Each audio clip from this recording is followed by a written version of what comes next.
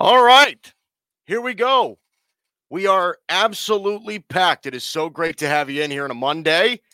Mike Guido here with you. This is Guido's Gridiron Blitz here on the Chris Landry Football Network. Great to have you in. We are loaded today.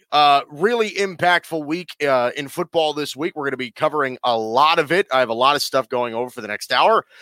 So again, I want to thank you for joining us. Just to give you a second, a little bit of background on myself. My name is Mike Guido. I shouldn't say I used to. I've done a lot of work for Sports Map Radio over the past year or so. I used to cover a lot of basketball. If it adds a little bit of something, I used to be a draft editor for OTGBasketball.com as well. I managed a newspaper. I've done a lot of things within the industry. I've done a lot of things in sports and in football as well. Dallas Cowboy fan here. So this is not going to be a fun show for me. So again, that's who I am. This is Guido's Gridiron Blitz. You'll have me Monday and Friday at 2:00. So you'll see me every single week. You'll see me twice every week. We'll have people on the show. We'll make it fun for you. So here we go. So I do want to begin with this. So the Cowboys lost last night, 38-31 to the Seahawks in Seattle. And I think that, we all kind of expected for them to lose that game. I think we all expected that. We all expected that outcome between Seattle and Dallas. Most people picked the Seahawks. And here's the thing, though, and this is my big takeaway from this. That game yesterday is an exact representation of how I feel about Dak Prescott. It's an exact representation. Okay, here's really the thing about this, and I've said this about Dak for a while now. I've said this about Dak for a long time. The discrepancy in personnel, okay, the discrepancy in personnel with Dak, especially now, and with other quarterbacks in the league, it's not close. Okay, it's not close. And the Cowboys have tried to make everything work around Dak Prescott. They've tried to make everything work. Literally everything. They filtered through the offensive line. They've added an elite running back. Ezekiel Elliott's a top 2 running back in the league, right? Receivers, they traded a first-round pick for Amari Cooper. He's got a great O-line. They've filtered through defensive players. They even changed their head coach. They've changed coordinators. They've done everything to try to support Dak Prescott. They have over the past 4 seasons and then some for this year. They've done everything to try to cushion Dak, right? To give him everything that he needs. And this is the argument that I've been making about him for a while. And again, I am not one of those Cowboy fans that dives in and says, "Oh, but Dak, these Dak haters, they just don't understand." I'm not one of those. Okay, I like to be very honest about my quarterback because I'm honest about other people's quarterbacks. Okay, I'm very honest about my quarterback. He needs everything to go right in order for him to win games. He needs everything to go right, and that's period. He does. So last night, let's dial it back into last night. So again, Cowboys lose 38-31 to Seattle in Seattle. And like I said, most people predicted that Seattle was going to win that football game. I predicted that Seattle was going to win that football game. Okay. This is the thing about this. And I've been, again, really honest about that. The discrepancy in personnel between Dallas and Seattle is not close. It's not close. Dallas's personnel on offense is so much better. Okay, they have a far superior roster. Okay, Dallas offensively has the better O-line by a lot. They've got Zeke, who's the better running back by a lot. They've got the better group of wide receivers by a lot. I mean, I'll be honest with you. I am not certain that I would take any receiver on the Seahawks roster over the Cowboys' top 3, right? The Cowboys' top 3. Amari Cooper, Michael Gallup, CeeDee Lamb. I'm not sure I would take anybody on the Seahawks roster. Tyler Lockett, he's a gadget guy. Okay.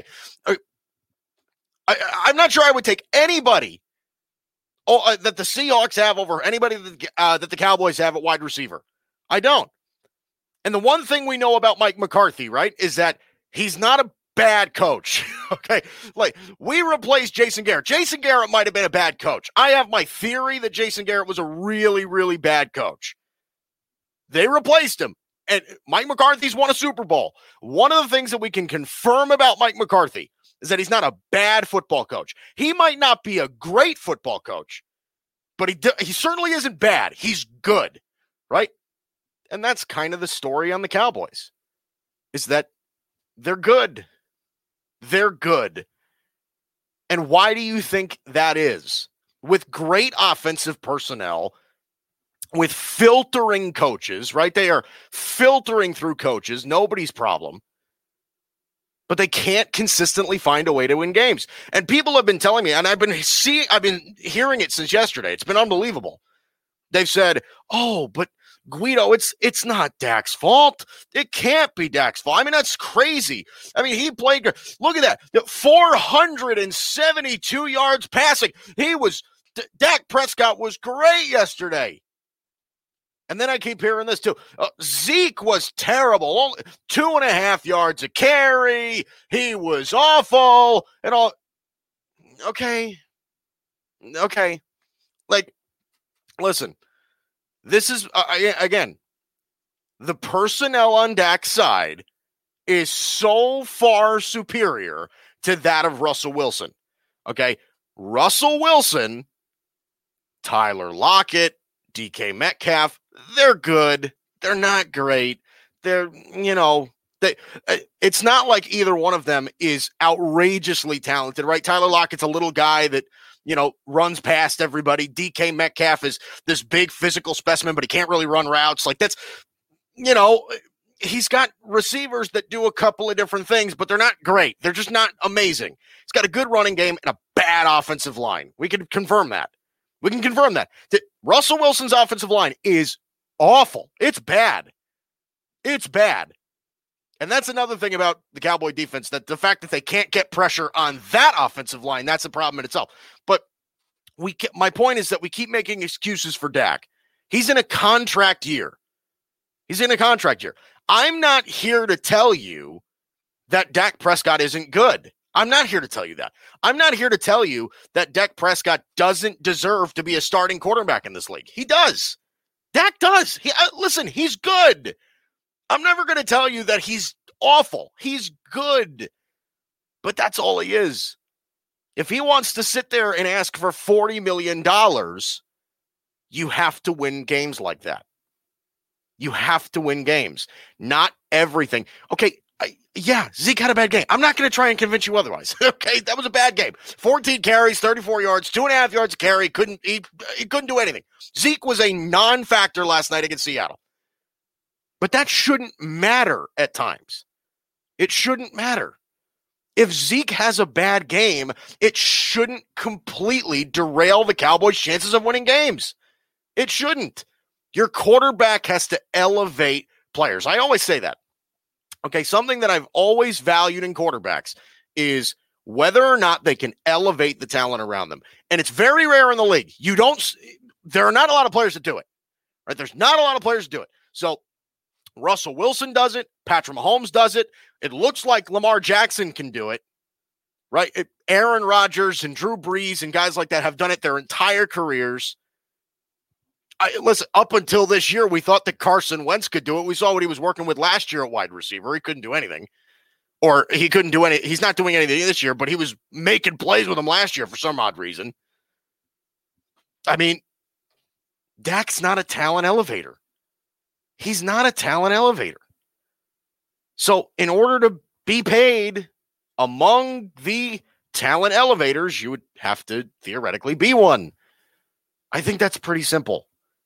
I do. I think it is very simple to me because, again, people look at me and they're just like, "Oh, but Russell Wilson and Dak, they're not too far apart." They keep throwing stats in my face, right? Career statistics, right? Russell Wilson is in his career 65% completion percentage. Dak, he's at like 66. They're roughly around the same pace for the same amount of interceptions and the same amount of touchdowns and the same amount of time, right?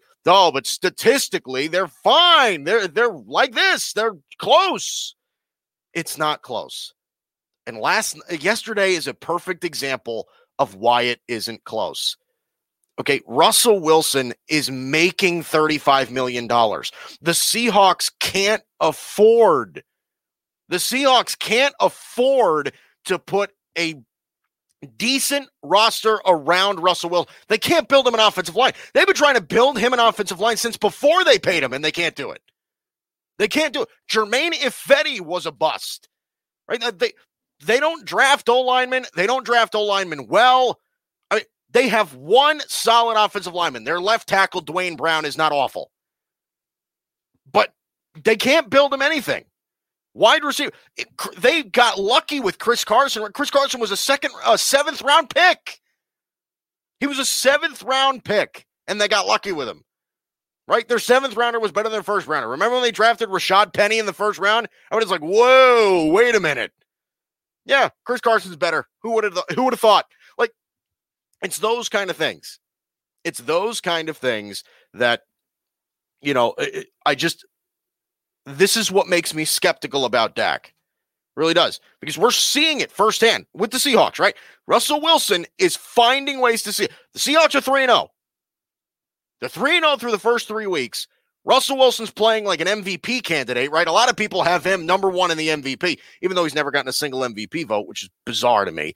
But he's favored to win MVP right now. And he's got a nothing roster. On both sides of the football. Let's make that clear. Right? On defense, it's Bobby Wagner, Jamal Adams, and that's about it. And they didn't draft Jamal Adams. They drafted a linebacker in the first round this year. The Seahawks with early round draft picks usually don't hit. It's the later rounds where they start hitting on guys. I mean, again, the roster is not comparable. And Dak Prescott's not making as much money as Russell Wilson is this year. His roster is far superior. And somehow Russell Wilson finds ways to win that game. Russell Wilson threw 5 touchdowns yesterday. He threw 5 touchdowns. To who? To DK? Jacob Hollister caught a touchdown yesterday. Like, I don't know what to tell you. Dak's gonna, though. I always say this again, and I do this segment almost every time the Cowboys play the Seahawks because Dak's gonna want his money, and I understand that. Dak's gonna want his money.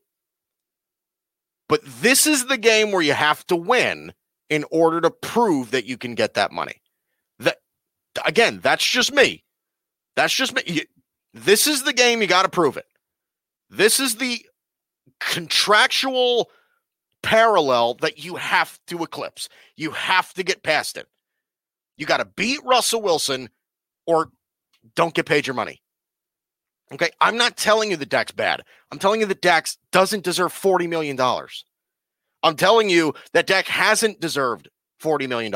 This whole idea that, it isn't about meritocracy in the NFL. It's about who's next in line. It's the dumbest thing ever. And it leads to the death of certain franchises.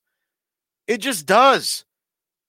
Right? Like Jimmy Garoppolo was the highest paid quarterback in the NFL for about 7 minutes, right? He was the highest paid quarterback in the NFL. He had started in 7 games.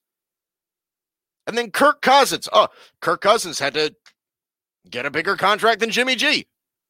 Vikings are 0-3. Vikings are 0-3. And listen, I can admit that I whiffed on Kirk Cousins. I was a little higher on Kirk Cousins than most people.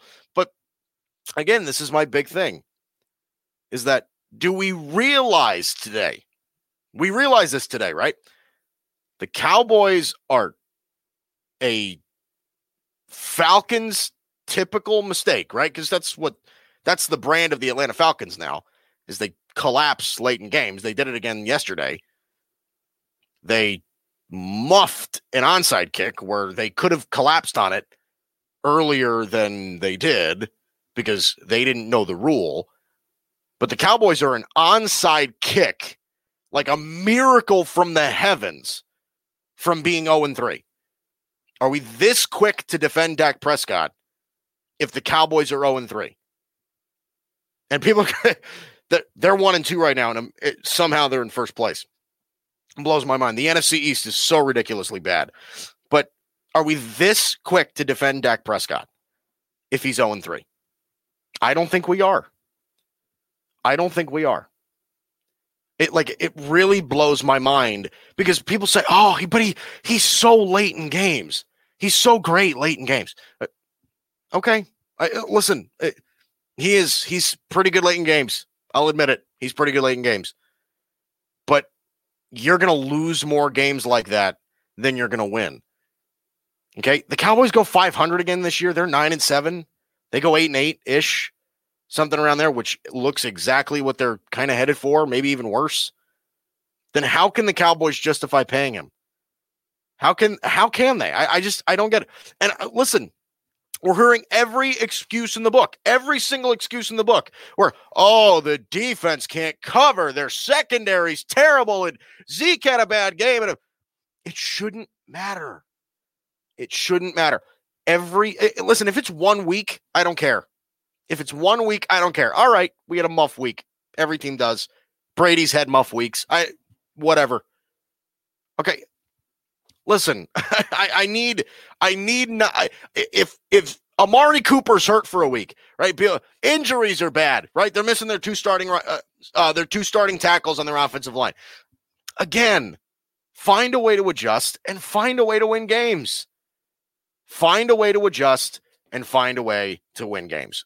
Okay, enough about that. Let's get into this. The Sunday Night Football game last night, I thought was very, very good. I picked the Saints to win, and I was wrong. Again, shows how much I know about football. But listen, here's really the big takeaway from this. So the Packers win 37-30 against New Orleans. It was in New Orleans. It was in the Superdome. And listen, the Packers are really, really good. They're really good They were really good last night. They've been really good for the last 3 weeks. They're really good. The Packers right now look like, I'm going to emphasize that they look like a top 5 team in the league. They look like a top 5 NFL team. Now, Aaron Rodgers, he's been fantastic. Their defense is good. Like, they're firing on all. So Matt LaFleur and Aaron Rodgers' relationship, which we questioned last year, looks to be going pretty well, right?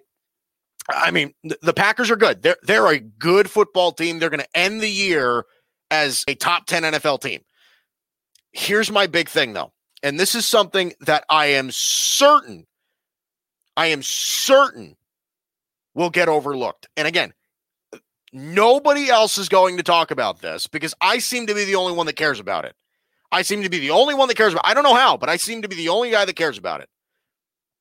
And again, I don't know how, but it does seem that way. The Packers rely on Aaron Rodgers too much. We all know he's great, right? They rely on him too much. Davante Adams was out last night, and I get that. I get that Davante Adams was out, and Davante Adams is probably a top 5 receiver in the NFL. But here's something, again, that I know is going to get overlooked. Allen Lazard last night, who is, I guess, credited with being the Packers' number 2 wide receiver. Allen Lazard last night, undrafted free agent, had 6 catches, 146 yards, and a touchdown.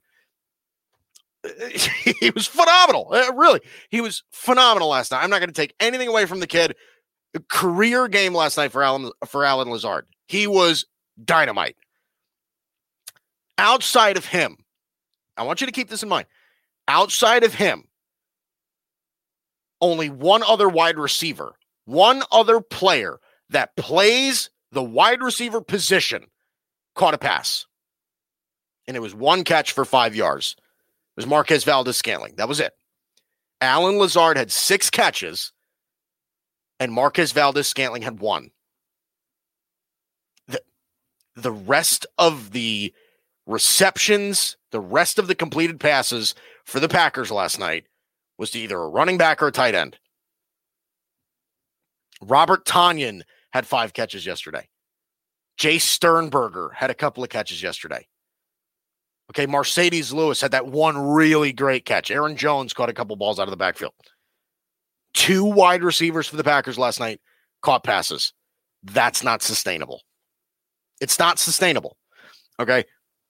I have been saying this for a couple of years, and I said this especially after the NFL draft this year, right? The Packers need to start investing in weapons for Aaron Rodgers. He is getting older. He's 36. Okay, he'll be 37 in December. Aaron Rodgers will be 37 in December. You can't rely on him to be great every single week. You just can't. And he looks, listen, to Aaron's credit, Aaron looks fantastic early this year. Really good numbers this year so far, right? 67% completion percentage. He's got 9 touchdowns and no picks. That's Aaron Rodgers so far this year. He's been great. Great. But why do the Packers have to rely on that all the time? I mean, this is what the Packers do. They literally tell Aaron Rodgers every single week, okay, go out there and be unspeakably good. Every single week. Listen, your top wide receiver might be injured, or he'll be out or something, or he'll be out there, but he'll be the only receiver you really have. The Packers need wide receivers, and they've needed wide receivers. They can't constantly rely on Aaron to be phenomenal on a weekly basis. They just can't. This was the critique that I gave them over after the NFL draft. 7 rounds of NFL draft happened, and the Packers did not draft one wide receiver in a class. And let's remind you, people were saying, a lot of NFL people, a lot of NFL draft people, a lot of scouts, all of these people, they were saying, like, there's going to be 50, 55 wide receivers that are going in this draft. There are so many good wide receivers in this draft. So many good ones. They didn't draft one. They didn't draft one. How bizarre is that? The first 3 picks, and I didn't even hate the Jordan Love pick, right? In the first round, they took Jordan Love, that quarterback, Utah State. I like him. I think he's going to be a good NFL player. If he's developed properly, he'll be a good NFL player. I liked that pick. I predicted that pick. I'll be honest with you. I predicted the Packers were going to take Jordan Love. I thought it was a good fit. I didn't hate that. I really didn't. They go A.J. Dillon in the second round. Okay, Boston College, running back. Okay, you got Aaron Jones. I'm not really sure what action A.J. Dillon's going to see. Third round, you take Josiah DeGuara, who's a tight end, and you're just like, okay, when are we going to start making some noise here? Like, when are we going to start seeing a wide receiver go off the board? They just don't invest in the position. They never do. They never do. Last night, 2 wide receivers. Okay, Allen Lazard's an undrafted free agent. Marquez Valdes-Scantling's a 5th-round pick. They don't invest in the position. They don't invest premium assets at wide receiver. They just don't, because they think, and this has been the thing that's plagued them ever since they won the Super Bowl a decade ago. This is the thing that's been it. Okay, to me, it hasn't been defense. A lot of people say, oh, their defense has been terrible. Okay, I remember last year, right? Last year when the Packers threw all that money at all these defensive players, right? Preston Smith, Zadarius Smith, Adrian Amos. They threw a ton of money at all those guys, and they invested so much in their defense. They used 2 first-round picks on defensive players. Okay, the Packers defense was good last year, but it was good the year before. Okay, the Packers had the 8th overall ranked defense the year before they spent all that money. It was already good. So the issue lies somewhere else. The issue lies somewhere else. And I've made the argument with the Cowboys, right? The Cowboy defense is always spotty. It's always spotty. What's the other reason? What's the other reason they're not winning games? Same thing with the Packers. What's the other reason the Packers are not winning football games? Okay, they went 13-3 last year. They were good. They were good. But when they faced the 49ers, they couldn't compete, because the 49ers and what Kyle Shanahan and Aaron Rodgers is miles better than Jimmy Garoppolo. Let's be honest. Okay, The 49ers had playmakers on offense, and the Packers had one. And that's it. That's the difference right there. Okay. Kyle Shanahan found a way to maneuver his offensive talent because, again, they invest premium assets. Deebo Samuel's a second-round pick, right? They invest premium. They've invested money. They paid for Tevin Coleman, right? They spend premium assets on offense. A lot of these great offensive teams, the Chiefs, right? The Cowboys, they have good offenses. They invest money, draft picks, all of that stuff into offensive players, into offensive playmakers. The Packers don't. That's their issue. That is their issue. And they won last night. And again, they look really good to start.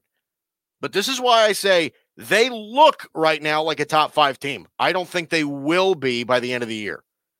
It's not sustainable. It is not sustainable. Now, this year's going to be a little bit different, right? COVID kind of messed everything up. And, you have no idea what teams are going to look like, if rookie quarterbacks are going to be sustainably good or anything like it's pretty tough. You don't really know who's going to look good and who isn't, right? No preseason. There was, limited practices and all that stuff, right? New coaches and, stuff like that. They didn't really get a leg up. They just didn't. But again, you got to let me remind you that in the Packers case, they've done this forever. There's familiarity in that organization. They didn't hire a new head coach. They didn't bring in any new offensive players. They didn't do anything like that. There's no struggle here. There's no struggle. But I think the absence of playmakers late in the year is going to make a difference. The lack of playmakers on the outside. Aaron Jones, good running back.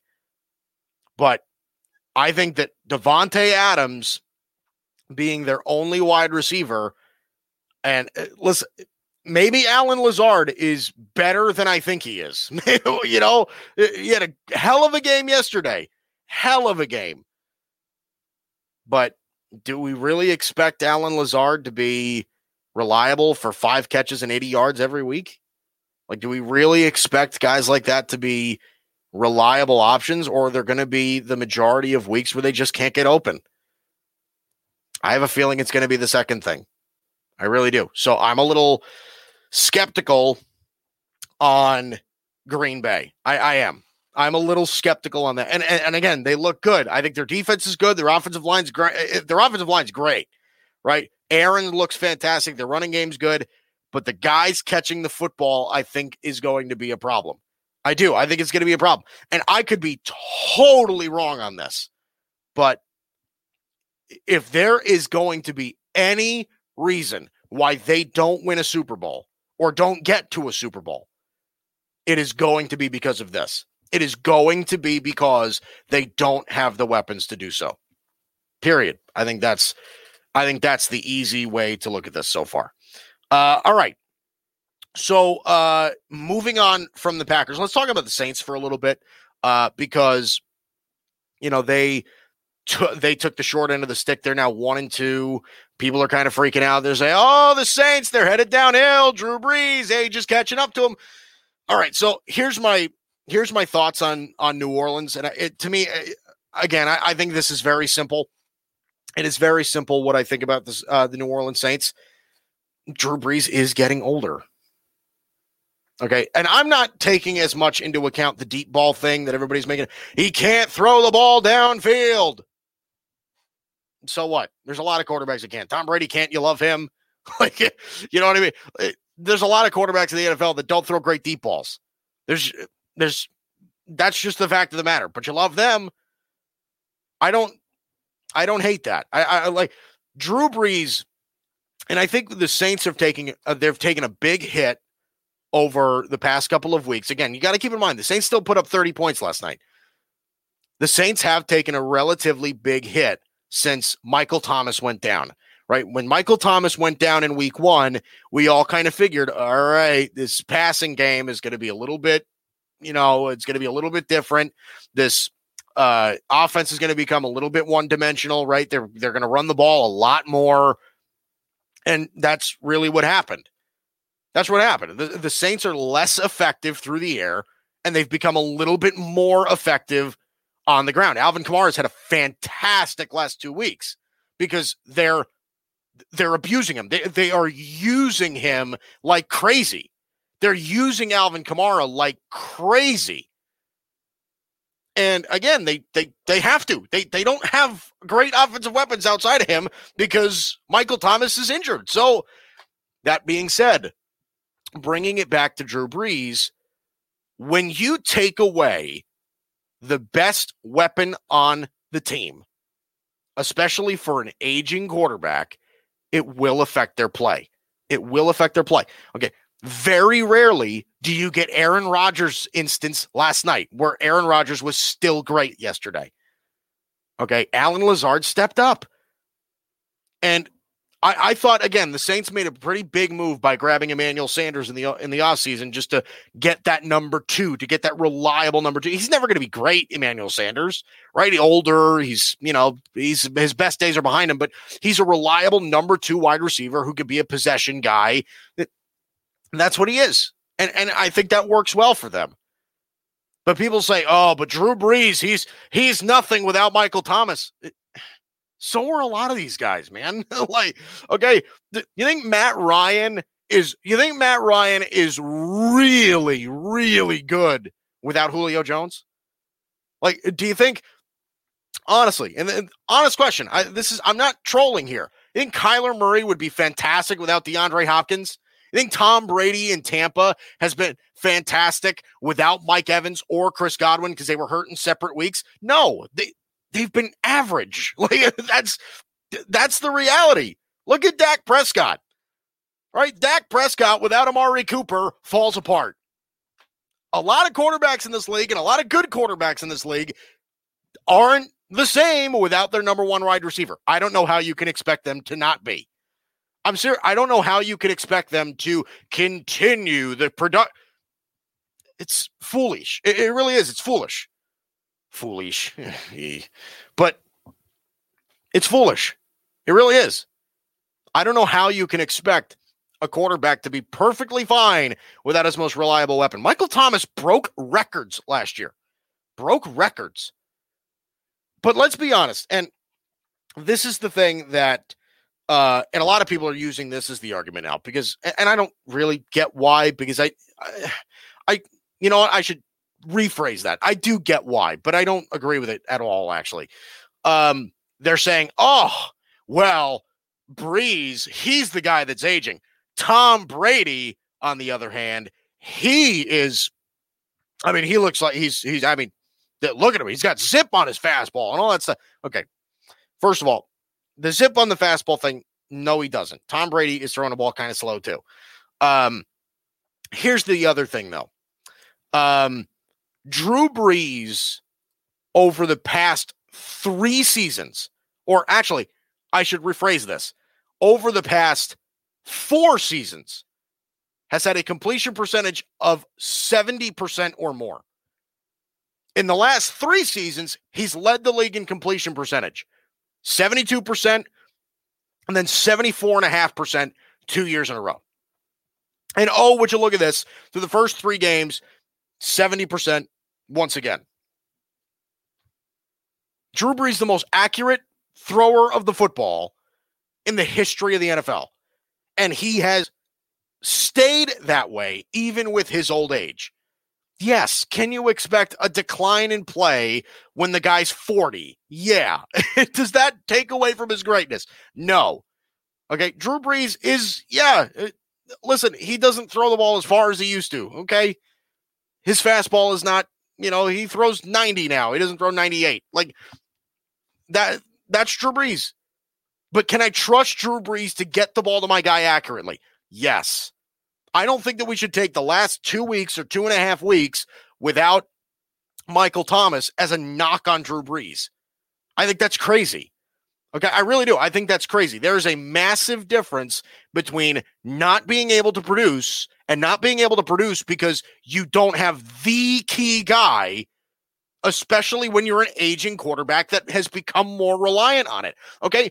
Drew Brees 10 years ago, when Marcus Colston was his number one wide receiver, Marcus Colston was never anything super special, right? I mean, was Marcus Colston ever a top 8 or so wide receiver in football? I don't think so.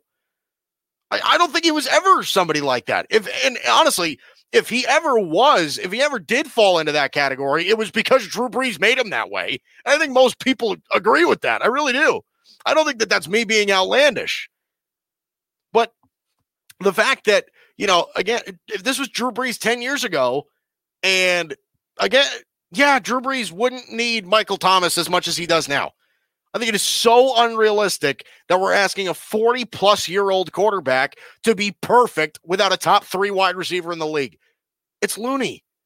It's loony. And can we please, God, I've said this forever. Can we please get rid of the notion that wide receiver or quarterbacks rather, that quarterbacks don't need help, right? Can we get rid of the great quarterbacks don't need help? All of them do. Okay. I started the show today talking about how everything can't fall apart when everything can't fall apart for the Cowboys when something doesn't go perfectly for Dak Prescott. I'd be foolish to think that Dak Prescott doesn't need help, right?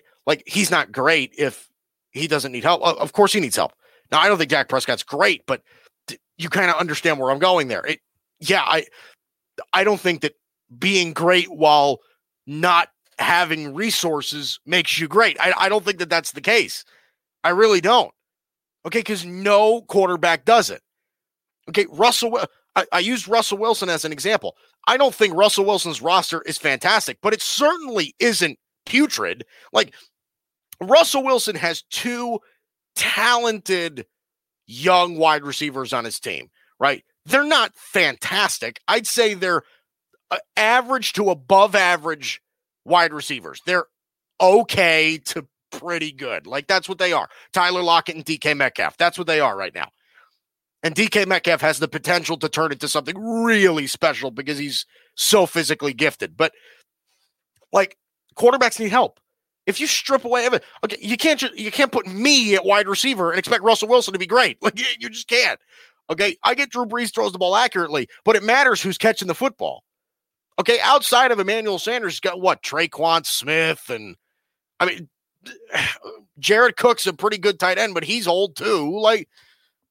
Let's be real, and let's be realistic about what some of these guys have as legitimate weapons. Let's be real about how people will say, oh, but he can't win with Emmanuel Sanders. I thought he was supposed to be great. He's 40. Again, that's my point. He's 40. Can we please ease up a little bit? Again, I don't want to spend too long on Drew Brees. I think the Saints are going to be fine. I really do. I think they're going to be fine. But again, they may take a step back, right? Maybe they're not as much of a Super Bowl contender as they were last year. And that doesn't mean that I don't think they can't win this. They can win the Super Bowl. The Saints can win a Super Bowl.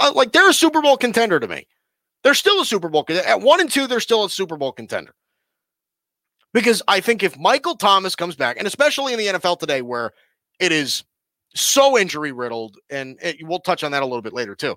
But anything can happen this year in the NFL, especially this year, right? We could say that, I guess, every year, but especially this year in the NFL where there's so many injuries and there's no preseason and COVID messed everything up. And, the virus could screw up a team 1 week. It's just anything could happen this year, especially this year. So am I out on the Saints? No, I'm not. I'm not out on the Saints. I think it would be foolish to be out on the Saints. I think people are overreacting already to Drew Brees. Obviously, yes, he's getting older. If that's surprising you, then I don't know what to tell you. Okay. Drew Brees is getting older. He's been getting older, but he's still incredibly accurate. And yes, he is a little bit more reliant on his wide receivers now than he used to be 10 years ago. Big whoop. Big whoop. Okay, people compare him to Tom Brady. Tom Brady last year was not good, and I don't think it was because of wide receivers. I really don't. I am one of the very few people in the world that doesn't think that Tom Brady's struggles last year was because of wide receivers. I don't think it was because of, if you would have told me that Tom Brady going into last year had Julian Edelman, Josh Gordon, Mohamed Sanu, and N'Keal Harry, who was a first-round pick, going into last year at wide receiver, I'd say, okay, that's, about what he usually works with. Oh, they didn't have a tight end. Okay, whatever. He completed 60% of his throws.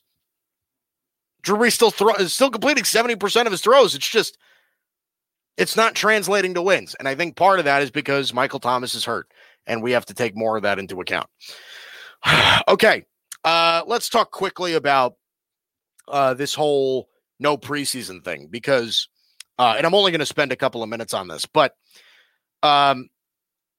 I've made the argument for a long time that shortening the preseason or I guess completely eliminating the preseason was a really dumb idea, really, really dumb. And that's proving to be the case now, right? Week 2, I think 7 players in the NFL tore their ACL on the same day. What do you think contributes to that? Okay, the common denominator here is that we don't have the preseason, right? We had no preseason games. Practices were shorter, limited contact, all the, right? Because they all needed to follow COVID precautions. They all needed to follow that. They still have to follow COVID precautions during games and stuff and practice, all of that. It isn't the same. It isn't the same. So doesn't this kind of idea that shortening the preseason would be like the preseason is less, because players get hurt in the preseason. You get 1 or 2 prominent players that get hurt in the preseason and miss the year. We had 7 guys tear their ACL in 1 week, and it's not like they were nobodies. Saquon Barkley tore his ACL. The Giants season is over now. Okay, it may have been over before it began, but the Giants might get the number 1 overall pick because Saquon Barkley got hurt. He didn't have to get hurt. This whole no preseason thing is completely debunked.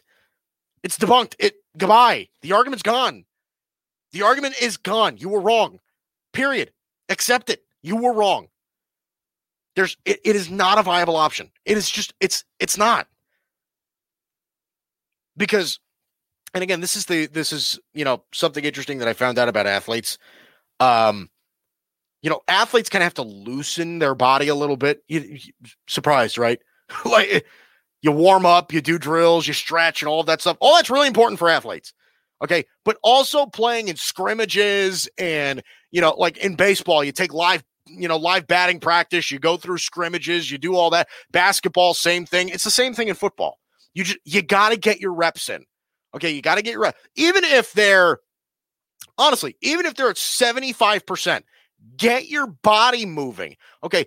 Athletes, their muscles and their everything, their tendons, their everything. It is like, it's this tight. The tension in them is so crazy. Okay. And what happens? Tight muscles, tight tendons, their ability to snap is so much higher. Just like you're pulling on this string. Okay. You're pulling on a string. If there's a little bit of slack, it's a little bit harder to cut. Right? You're pulling on it like this. Yeah. You could cut it with your finger. Like, it's just, I think that's a relatively simple concept. Athletes need time. They have to loosen their bodies a little bit. Right? Those 4 preseason games, not only does it help organizations and coaches for making key personnel decisions, right? Like, as far as cutting guys, practice squad, like that kind of stuff that not a lot of people take into serious consideration, but it's important. Like, not only does it give organizations some more leeway on that, but it also helps players to refrain from getting injured. Okay. It gives them time to loosen. It gives them time to warm up. Okay. It gives them time to go through the motions and take real hits in the preseason. Okay. I mean, to me, it's pretty simple. This is the common denominator. If you didn't think that this was going to be expected, I don't know what to tell you. I don't know what to tell you. And there were a lot of people. It wasn't just me. There were a lot of people that saying, listen, this year's going to be a little bit different because there's going to be a lot more injuries. A lot of these guys aren't going to be ready. And it's a real thing. Can I explain to you the full-blown science? No, I'm not a scientist. I'm not a doctor. I'm not a physical trainer. I'm not a physical therapist or I'm not. That's not my profession. I sit in front of a camera, in front of a mic, and I talk sports out of my mouth. That's what I do. Okay. There's a real thing behind that. I can't explain it to you, but there is a real thing behind preseason and players getting injured. It's just that's real. That's not a fake, made up thing. And we're seeing it. The results are real. The results are real. So again, I think that this whole no preseason thing kind of blows me away. It really does. Okay. Let's get into Monday Night Football. So Kansas City plays Baltimore. It's in Baltimore. In my eyes, this is your AFC Championship game, folks. This is your AFC Championship game. This game is going to be ridiculous. Cancel whatever plans you have. Okay, tell your wife that you can't go to that dinner party tonight because you got to watch this one. This is going to be ridiculously entertaining, and it has way more I would say meaning behind it than on the surface. This is more than just a good football game. This is a meaningful football game. Let me tell you why. Okay, this is a really important football game, especially for Baltimore. Okay, especially for Baltimore. Let me tell you why. Okay, we all understand that Lamar Jackson's great. We all understand that Patrick Mahomes is great.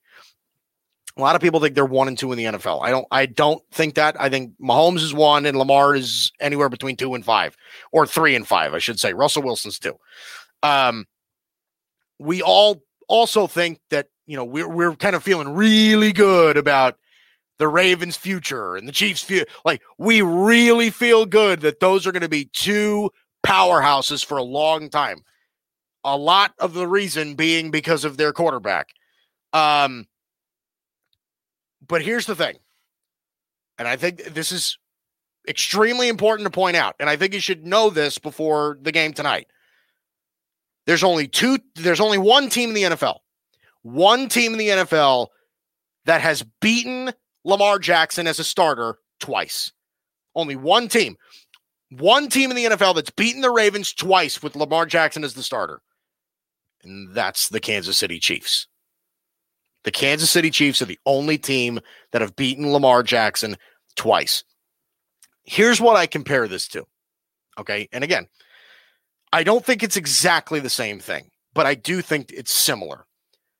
This has very high, in my opinion, a very high probability of becoming Peyton Manning versus Tom Brady. This is what this feels like. It could be, I guess as far as, if you go 10, 15 years down the line, this could have the same sort of historical implications. And I don't want to get ahead of myself because I don't want to be that guy that ends up on freezing cold takes. I don't believe in hot takes, by the way. I really don't. I care about honest opinions. That's all I really do. Honest opinions and honest analysis. I don't really care about hot takes. But this feels very Manning Brady because, and I get it. In this case, I think it's a little bit different because I think Patrick Mahomes so far, who's on the winning end of this series with Lamar Jackson, I think Mahomes is better than Lamar Jackson. And I'm one of the very few people in the world, and this could, I guess, destroy my credibility. I'll explain this to you one day. But I am one of the very few people in the world that thinks that Peyton Manning as a pure quarterback is better than Tom Brady. But, okay, I think Mahomes is better than Lamar, but this is again, where I find the similarity. Peyton and Brady are both like definitive Hall of Famers. We can all kind of draw ourselves to that conclusion. They're probably 1 and 2 all time in greatest quarterbacks ever. I mean, they're 1 and 2. Like usually, if you're discussing greatest quarterbacks ever, Tom Brady and Peyton Manning are two of the first names that come up, right? Joe Montana gets in there too, and guys like. But Peyton Manning and Tom Brady are pretty much 1 and 2 in that conversation. But Brady almost always found a way to beat Peyton. Brady always beat Peyton. And again, I don't think that takes away from how great Peyton was, but historically it mattered a lot more. And I'm not going to count the Super Bowl that Peyton won in Denver with, those crazy offensive weapons and that awesome defense and things like that. I'm not going to count that in this scenario. I think it counts towards his legacy, but I'm not going to count it in this scenario, right? I'll count the one Super Bowl because, again, historical relevance, the one Super Bowl that Peyton won in Indianapolis. Peyton won 1, and Brady ended up with 6 Super Bowls. Wins, not just appearances, wins. Peyton had 1 Super Bowl win, and Brady had 6. The Ravens don't want to be the 1 Super Bowl team. They want to be the 6 Super Bowl team. Okay, Patrick Mahomes already has his Super Bowl under his belt. And a lot of people, okay, he's getting paid $500 million. And in my opinion, in order for that to pay off, he's only got to win 1 more Super Bowl. Because he's puts himself in a group with only like a handful of others, like 12 other quarterbacks that have won more than 1 Super Bowl in their career. And they're pretty much all Hall of Famers. So I think it would be worth it if he wins 1 more Super Bowl in his whole career. But again, Mahomes already has that Super Bowl. The Chiefs are already 2-0 against the Ravens with Lamar Jackson as the starter. We all feel good about Mahomes and Lamar's future. But the reality of this situation is that it is very possible for one of them to be Peyton Manning and one of them to be Tom Brady. Meaning one of them wins and one of them gets over the hump a bunch and the other one struggles to get over the hump. Doesn't take away from their greatness, but it does matter for their legacy. It does matter historically. It feels very Brady Peyton. Very Brady Peyton. Because, listen, when they were both going at it in the 2000s, and, I think most people thought that they were the 2 best quarterbacks in the league. Right? For the most part. Right, Drew Brees and Brett Favre and guys like that, like threw their names in the hat. But Peyton Manning and Tom Brady were 1A and 1B. But Brady always got the best of Peyton. And it honestly, not in my eyes, but in the majority of people's opinions, it hurt Peyton Manning's legacy. Because Peyton didn't get to the Super Bowl as many times. He didn't win as many Super Bowl rings. That's what hurt Peyton. That's why a lot of people like Brady over Peyton, because Brady used to beat him all the time and Brady's got more rings. And it's, again, it's hard to argue with that. It's really hard to argue with that. Same thing could be happening here with the Chiefs and the Ravens, where Lamar right now, he's great, lights the world on fire. Okay, he might be statistically the most electric player in the entire NFL because he can throw for 4,000 yards, complete 65% of his passes, and then run for over 1,000. Like, Lamar's outrageously electric. His offense is ridiculous. But Patrick Mahomes, again, and I don't think it's exactly the same because I think Mahomes is better than Lamar, but Mahomes could always be the guy that outdoes him. Mahomes could always be the guy that wins. And again, especially for the Ravens as an organization and the Ravens fan base, that's heartbreaking because you have the revolutionary, once-in-a-generation talent that can that can get you to a Super Bowl. And I think that the Ravens at some point will win a Super Bowl with Lamar Jackson. I think I'm picking the Ravens to win tonight. I really am. And the Ravens, my preseason pick for the Super Bowl was the Ravens. I had the Ravens winning the Super Bowl this year.